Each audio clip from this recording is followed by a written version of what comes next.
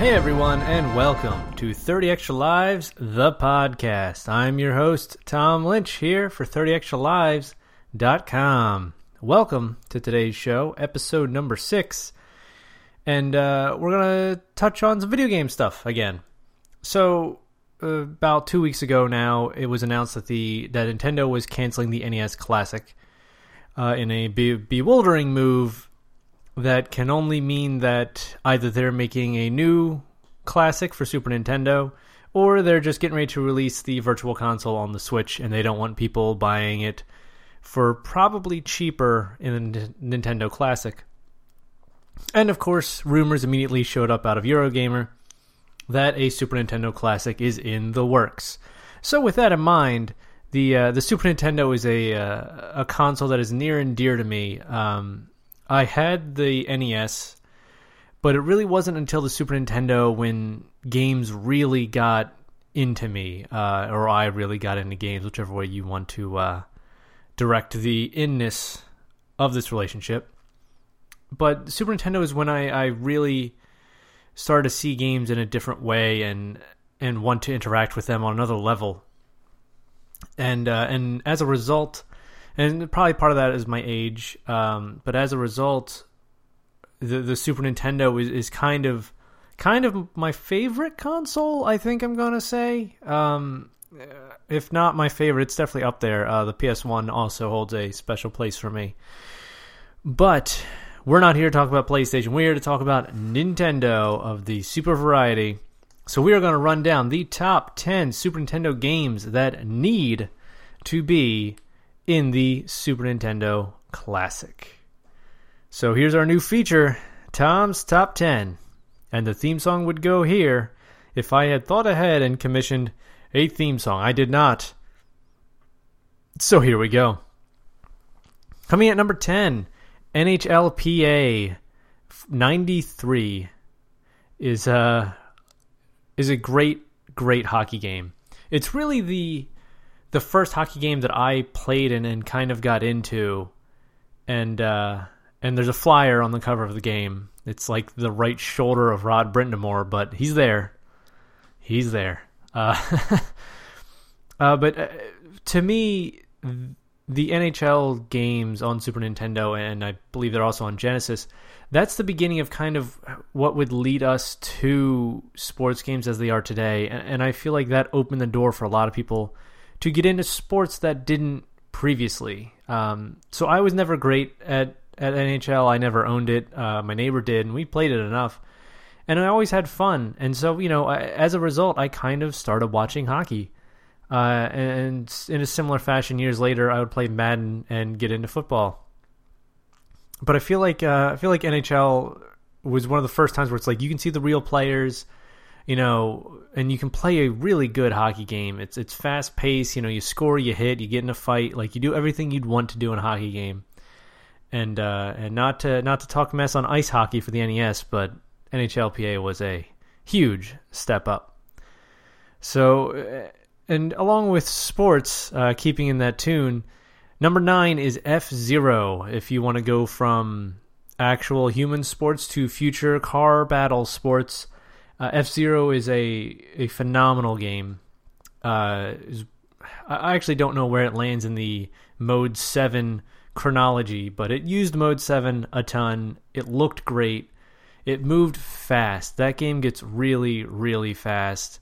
The soundtrack is so good. So good. I still listen to the F-Zero soundtrack now and again. And it was just... It was really, really fun and a very different kind of racing game. And similar to NHL, it got me. It didn't get me into cars. It didn't get me into racing, but it got me to play a game that revolved around cars and revolved around just racing. Like I never watched NASCAR, but F-Zero took that idea and pushed it to a crazy extension. And that game unfortunately did not have multiplayer, which seems like it's the one big thing missing from that package. But, me and my brother would always sit down and we'd try and do time trials and beat each other out. And I remember us not being particularly great at it, but we always had fun. And I think it's it definitely belongs on this list. Number 8 is a bit of a dark horse, and I feel like I'm the only person in the world that knows this, but Looney Tunes B-Ball is a game that I love. Every time I introduce it to people, they assume it's a tie-in to Space Jam, when in actuality, it came out, I believe, a few years before Space Jam. I think I found it around Space Jam time, and how many times can I say Space Jam in a sentence? Space Jam. Space Jam's an okay movie. If you've had a few and it's late, the movie's like an hour and 15 minutes. You can power through that thing. Anyhow, Looney Tunes B-Ball is essentially a Looney Tunes up version of NBA Jam. There's a couple things missing from it. You can't block dunks. So as a result, like when you can dunk, do it. It's a guaranteed 2 points, mostly guaranteed. On occasion, the dunker will miss and it'll bounce away, similar to NBA Jam. But what made it different is that it had I believe it's called a Looney mode, and there were gems on the court, and you could collect the gems and use them for power-ups. So, everyone could use a whipped cream pie. If you have the ball, it turns into a pie. You throw it in like a defender's face, and then they're basically out of the next play. You had stuff where you could turn out the lights, which turns off the screen basically to black, and then obviously you know where you're going. Your opponent doesn't know where you are, so you can run in and score that way. There's a long-range shot. NBA Jam is famous for last-minute buzzer beaters, throwing it from the other end of the court and having them go in. In Looney Tunes, it was built in as an ability you unlock and use. And the one ability that really is game breaking was the Vegas ability, where you could turn the scoreboard into a slot machine, and if you ended up landing on 3 gems or whatever, and you hit a 3-point shot, suddenly you're up 12 points, and the game kind of doesn't really matter. So it wasn't those extra abilities weren't like super balanced, but I played a lot of Looney Tunes B-Ball, and I was really good at it, and it's just one of those things. Not many people know it, but I encourage you to find it. You can get it relatively cheap, or for free on the internet. But it's one of those games. Who doesn't like playing as Wile E. Coyote and Bugs Bunny on the court? So moving on, number 7, Street Fighter II Turbo. There are a couple permutations of Street Fighter II on the Super Nintendo. Turbo, which I believe is the last one, is the one to go with. Have the Turbo option. Even if you don't use it, get the version of the game that has that option there. And it's just, Street Fighter II is the beginning of fighting games, essentially. Sure, they existed. There was Street Fighter 1, which is terrible. If you can track that down and play that, it's a bad game. But in Street Fighter 2, they figured something out. The combos are what set it apart from everything else. And without Street Fighter 2, we don't have Mortal Kombat. We don't have a genre of game. Street Fighter 2 really laid the groundwork, and the Super Nintendo version is a great version of that game.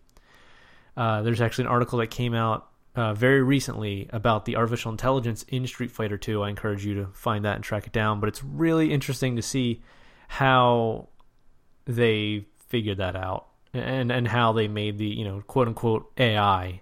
It doesn't really learn, but it's interesting. So number 6, one of the greatest co-op games of our time, Teenage Mutant Ninja Turtles 4: Turtles in Time. Everyone played that game, so not similar to Looney Tunes B-Ball, but in another fashion, the amount of time that I put into Turtles in Time is an amount of time I never want to actually know, because that's a lot of hours of my life gone to that game. It really is the perfection of that beat 'em up style of the Ninja Turtles games. It was an arcade game first. The SNES version of it was very, very good. It's obviously not exact, but they got way closer than they had with Ninja Turtles 2, the arcade game. it's just a fun game to sit down. You can beat that game in a half hour if you play on easy. You can beat it in 45 minutes if you play on hard. The music's pretty great. Just going around seeing all the villains, going through time, bury my shell at Wounded Knee, the pirate ship where you're fighting Bebop and Rocksteady, prehistoric Turtlesaurus, you fight Slash, the battle in the future where you're basically on an F-Zero track and then you're fighting future Krang, which means that the Turtles don't stop Krang. He goes to the future and becomes like a crazy superpowered thing. So that's a crazy thing to think about. Unless it's just everyone is traveling through time. Because, why would Leatherhead be on a train in the Old West? All right, never mind. Forget that timeline. Forget it. No. You know what? That's a cool idea. I like the idea that the Turtles have failed and they have to go into through time. And I guess that's kind of what happened. Okay, let's not get bogged down in the made-up continuity of a game that is primarily built around pressing the Y button. But Turtles in Time is great. It's one of the peaks of the beat-em-up genre. And it deserves a spot on there. So into the top 5, and I have to say, ranking these top 5 is one of the hardest things I've done in terms of like really picking a favorite child. I'm sorry, you guys, but here we go. Okay, number 5, Mega Man X. Mega Man X is the first Super Nintendo Mega Man game. It is not Mega Man 10, as people like to say. The last Mega Man, what was it? Mega Man 7, I think? 6 or 7 came out before Mega Man X. Jeez. Is Mega Man X not the first Mega Man on Super Nintendo? No, forget it. I don't need to look it up. Mega Man X is the first Super Nintendo Mega Man game. Kind of reinvented the character in the future. Dr. Light is gone. You are finding upgrades with Dr. Light holograms long before politicians used it to have a speech in 9 different cities that dude did. That was anyway.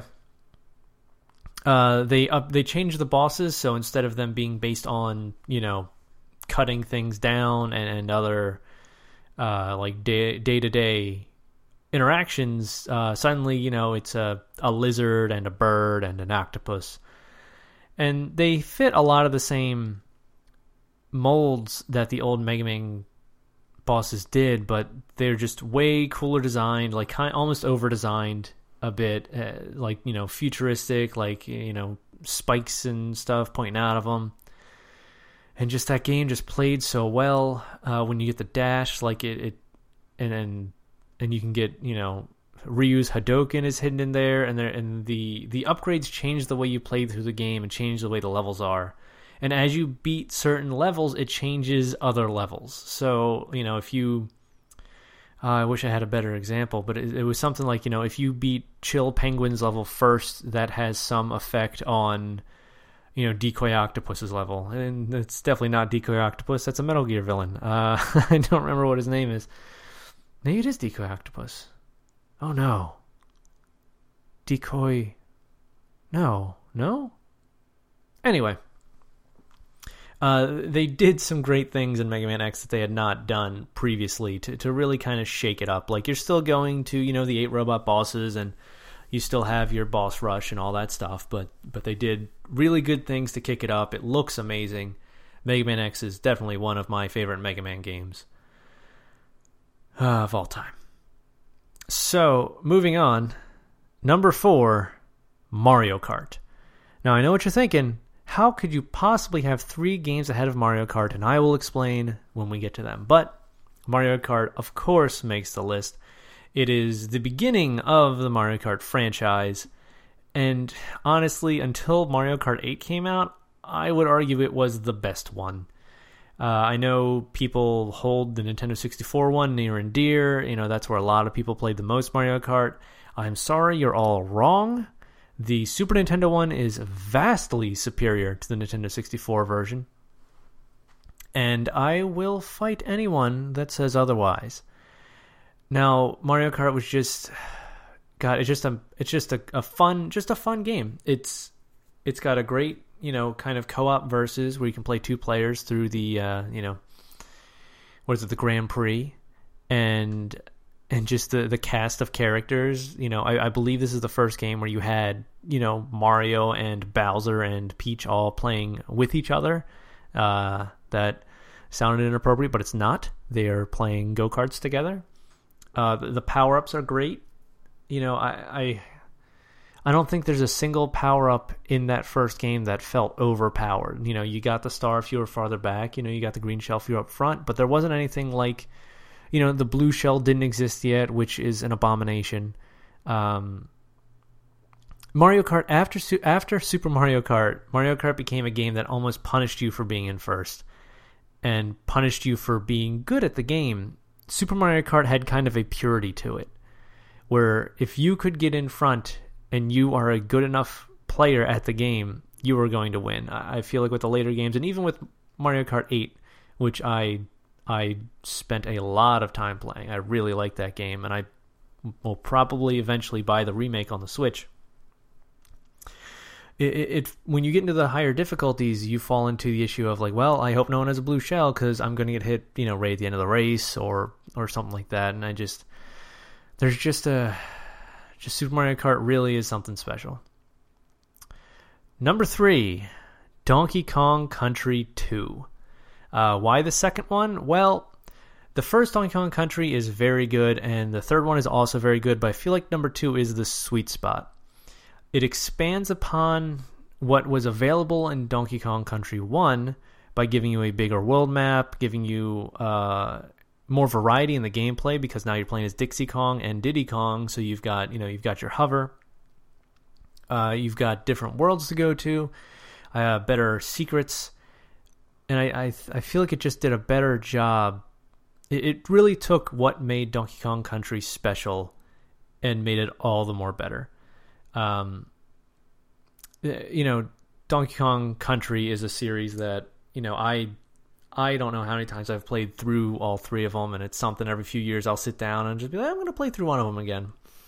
And I really should do that. It's been too long. But those games, they feel really sharp. They look great. Like whatever they did with the graphics of those games, I know in that Console Wars book, which I wish I could remember who wrote it now, but it's a great book.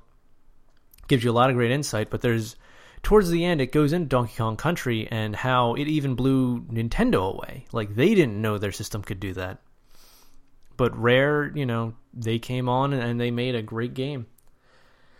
And it plays really well. There's a really good sense of place. The music is spectacular. David Wise, really knocking it out of the park on every level. Every track fits the world. Every world looks like it fits the characters. It just top to bottom designed that game. It's really hard to find something wrong with it. So Donkey Kong Country 2 is the one that gets on there. So top 2 Super Nintendo games here. Oh, I kind of want to flip them around right now that I'm looking at it. This sucks. All right, this is hard. Number 2, the number 2 Super Nintendo game of all time. Again, I don't remember if I announced this at the beginning, but this is a definitive list. There's no debate to be had. Number 2 Super Nintendo game of all time, Link to the Past, Legend of Zelda. This is the first Zelda game I had ever played, and again, like other games on this list, I never owned it, but my neighbor did, and oh man, every time I went over there, I was like, hey, let's start a new game of Zelda. And I don't know why that became a thing, but we just always started a new game. Like, why would we ever finish it? It's so much fun to start that game, to go through the first, bit of dungeon at Hyrule Castle, sort of save the princess, and then to run around the world. I never saw the end of that game until, years later I got a copy for myself and beat it on Super Nintendo. And then it came out on the Virtual Console on the Wii, and I bought it again and beat it again. And then it came out on the Virtual Console for the Wii U, and I bought it again and I beat it again. And the game is just so good. It's such good world building. And the idea of taking, a light world and a dark world and having to go between them to solve puzzles. It's a game that doesn't really hold your hand, and it does some really impressive stuff with what it lets you do. And it's one of those things, like, until Breath of the Wild, I would have said Link to the Past is the best Zelda game. But it's got stiff competition. And just, Link to the Past is so good. Just going the different worlds, going up the mountain, going into the desert, into the Lost Forest. Just everything about it is great. It's hard to get lost in that game. Like, even though they kind of open you up to everything, they do a really good job of funneling you when you need to be funneled. And it's so well designed. All of the bosses are super fun. The only knock I would give it is the very end of the game when you have to get those arrows. Nothing in the game communicates that to you, but I believe you can beat the game without it. But now I know where you're supposed to go and what you're supposed to do, and it's just broken. It's just broken in my brain. It's just burned forever. Like, I'll never do anything else. But Link to the Past is so good. If you like Zelda and you haven't played it, it is 100% worth your time to see kind of where that series came from. Okay, so number 1 Super Nintendo game of all time is also one of the games that came out with the system at launch, Super Mario World. There's no way I could have a top 10 list without Mario World towards the top, and it turned out it hit the peak for me. Super Mario World, of the games that I've played on this list, Super Mario World is the one that I would finish 100%, delete the file, and start over, because it's so fun. And we had a similar thing with Link to the Past, but we never finished Link to the Past. But Mario World, I would run through. I would get to the end of the game. I would celebrate defeating Bowser. I would watch the awesome end credits. Man, those end credits are good. And then just delete it and start over. It's so much fun. They do such a good job of making it a world. You go between different areas. The star paths are incredible. They let you can skip huge swaths of the world and of the game and just like rush to the end and play like 5 levels. Why you would do that? Just for fun, I guess, because every one of those levels is so well crafted. Like, there's hardly, I can't think of a bad level.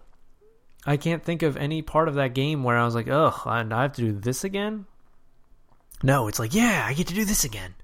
Oh man, I'm in the forest and I'm stuck in a loop. I have to find that key. Where the hell is that key? I forget now because I'm old and it's been a long time since I played this game, but I will figure it out.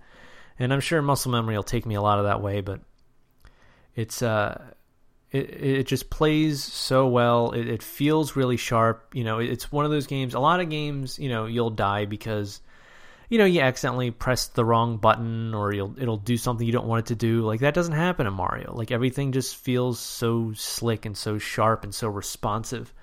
You're not worrying about that. And they introduced new enemies with the weird Goombas. But really, it's about the Koopa kids or Koopalings. I forget which one they are, but the 8 kids are the bosses of the game. All very different boss battles. As opposed to the other games, and it's just I guess they existed in Mario 3, didn't they? Shoot. All right, never mind. I mean, they were already there, but it's definitely expanded upon. Like the boss battles are significantly different in Mario World, so point still stands. And just top to bottom, that game, you could sit me down in front of it and give me a fresh save, and I'll at least beat the first world before I get up and try and do anything else with my day. It's too good, and it is the best game out on the Super Nintendo. So those are the 10 that I feel need to be on the SNES Classic, assuming it happens. I can almost guarantee Looney Tunes B-Ball is not going to be there, and odds are against Turtles in Time, depending on who owns the rights to the video games when it happens. The other ones I think are totally possible. I think they could all totally happen. So we'll see. We'll see what happens. We'll see if it actually comes out. And of course, the actual thing, assuming it carries after the NES Classic, it'll have 30 games, not 10, but 30 games is a lot to run down, you guys. And 10 is already taking long enough. So yeah, that is going to do it today. If you want to get at me, I am on Twitter at TLynch117. Don't at me about this list unless you are ready to be told how wrong you are. If you have any comments or questions and you want to email them to me, you send them at 30extralives@gmail.com. That's the number 30extralives@gmail.com. And of course, check out the webcomic every Monday and Friday at 30extralives.com. Come back here next Tuesday for a next amazing edition of 30 Extra Lives, the podcast, and always hop over to our sister site, thecatwhoalwaysdies.com, and check out the funny stuff there every Wednesday. All right, everyone. Thanks for tuning in. I've been Tom Lynch, and you've been awesome.